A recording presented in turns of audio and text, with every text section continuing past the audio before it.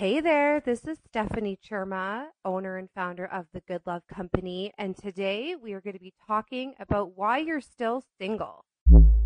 What's up? It's Kevin Crenshaw, aka The Heart Guy. Welcome to The Heartbeat, where we talk about living life from the heart. So why are you single? That's what we're getting down to the bottom of today, and I'm really excited that Stephanie's going to be talking to us because this is what she expertises in.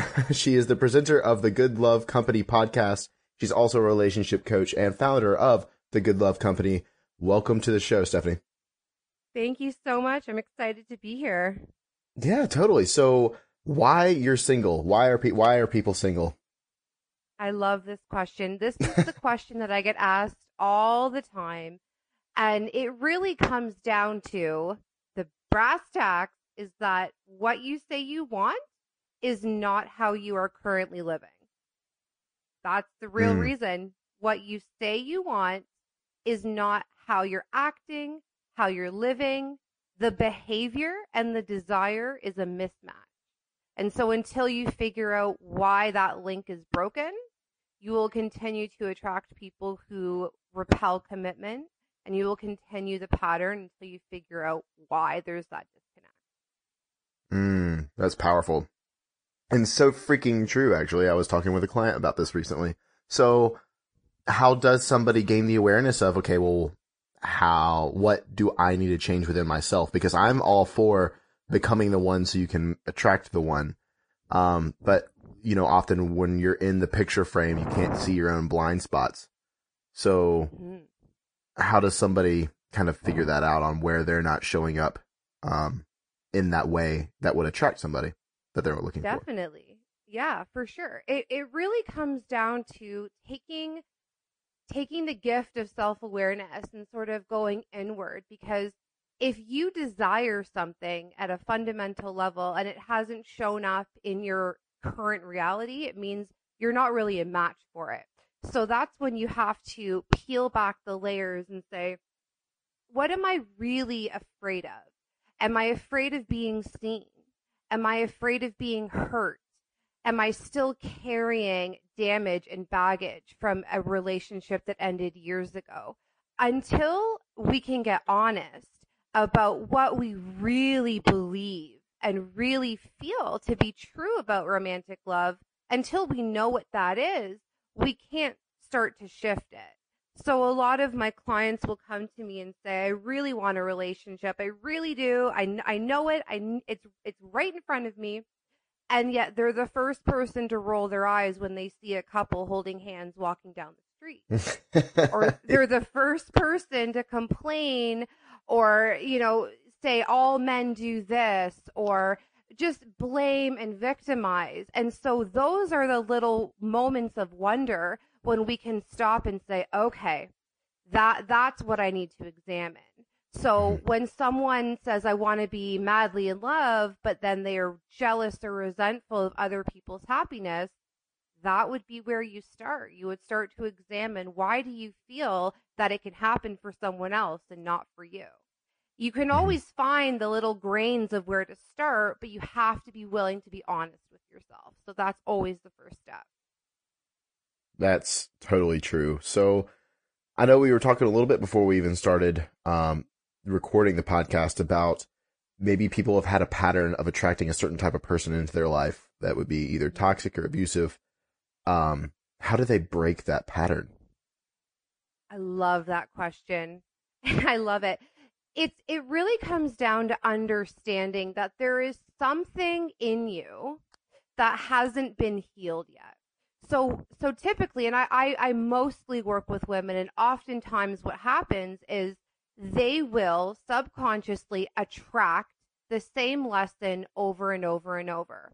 So if they have had really wonky attachment patterns as a child, if they were taught that love is painful, or they watch their parents argue, they learn that love is chaotic, those little imprints stay with you. We don't know we have them. And so we grow up and suddenly the chaotic, dramatic relationship turns into passion and excitement.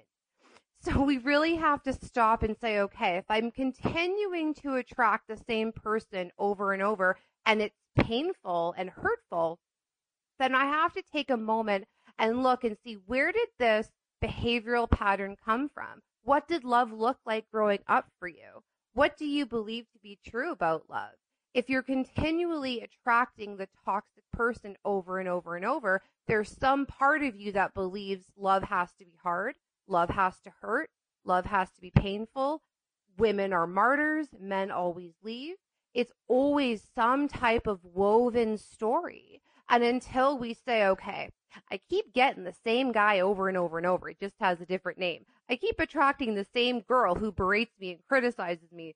She just looks different. It's the same energy, because on a vibrational level, we know that to be true. So if we think love hurts, love is chaotic, love is dramatic, we will find evidence to support that. So we have to say, you know what? It doesn't feel good anymore. That dramatic, intense heartbreak, I'm bored. I'm tired of it. And then we get to say how powerful. Now I can create a new identity. So that's when the work really starts, because we can start to say, this no longer feels good to me, and I'm going to rise up to create a new story. And the more we do the inner work to say, I believe love can be fun and passionate and friendly and kind and safe, then our reticular activating system will start to find evidence. We'll start to have better friendships. We'll start to be kinder to people in the drive-through when we want to get to where we want to go. And then the outer world starts changing. Everyone around you is a reflection of what you believe to be true about yourself and what you're worth. So that's where you always start. Mm-hmm. That is so true. I love it, and we could dive into this a million different ways. I took notes, so if that's saying anything. I know that one instance, you said the outer world starts changing. It's interesting because, even with clients that I work with, I want to use a different type of analogy, though. So I am still a personal trainer on the side, and my trainers, or my client's dog has been very doesn't like people. Let's just put it that way. Very angry, bitter. And she just went through this huge experience where she has been opening up and learning more about herself and really working on her. And her dog is changing and being more social and like loving. And it's like an energetic thing. She's like, why is he changing? I'm like, cause you changed. He like relaxed into himself. And it's true with human relationships as well. And that was just, obviously a fun example, but it's interesting how that works. And, to change somebody, quote unquote, change somebody else, we have to change ourselves. Oh, absolutely. Absolutely. Yes. Love it. So I'm going to ask you one more question, and I'm putting you on the spot here, but what is your definition of love? Ooh, I love it. All right. I just, love to me is the core essence of why we're here. And when I think of love, I think of the color of the universe. There's an actual color of the universe, and it's like a light nudie pink. And it just reminds me of softness and safety and serenity, and a space where you can finally feel, not only can I be myself, but there's some other human on the planet who loves it just the same. It's very soft, it's very warm, and it's what we're here for. It's how we came here. Yes, I love that so much. So where can people find out more about you and the Good Love Company podcast and things of that nature? Definitely. So I am searchable on all socials, and the Good Love Company podcast is on iTunes, and season 2 comes out mid-November. I am so excited. So definitely search me up. Woo! I love it. Yes. Go check your stuff out. Again, Stephanie, thank you so much for being on the podcast. You're so welcome.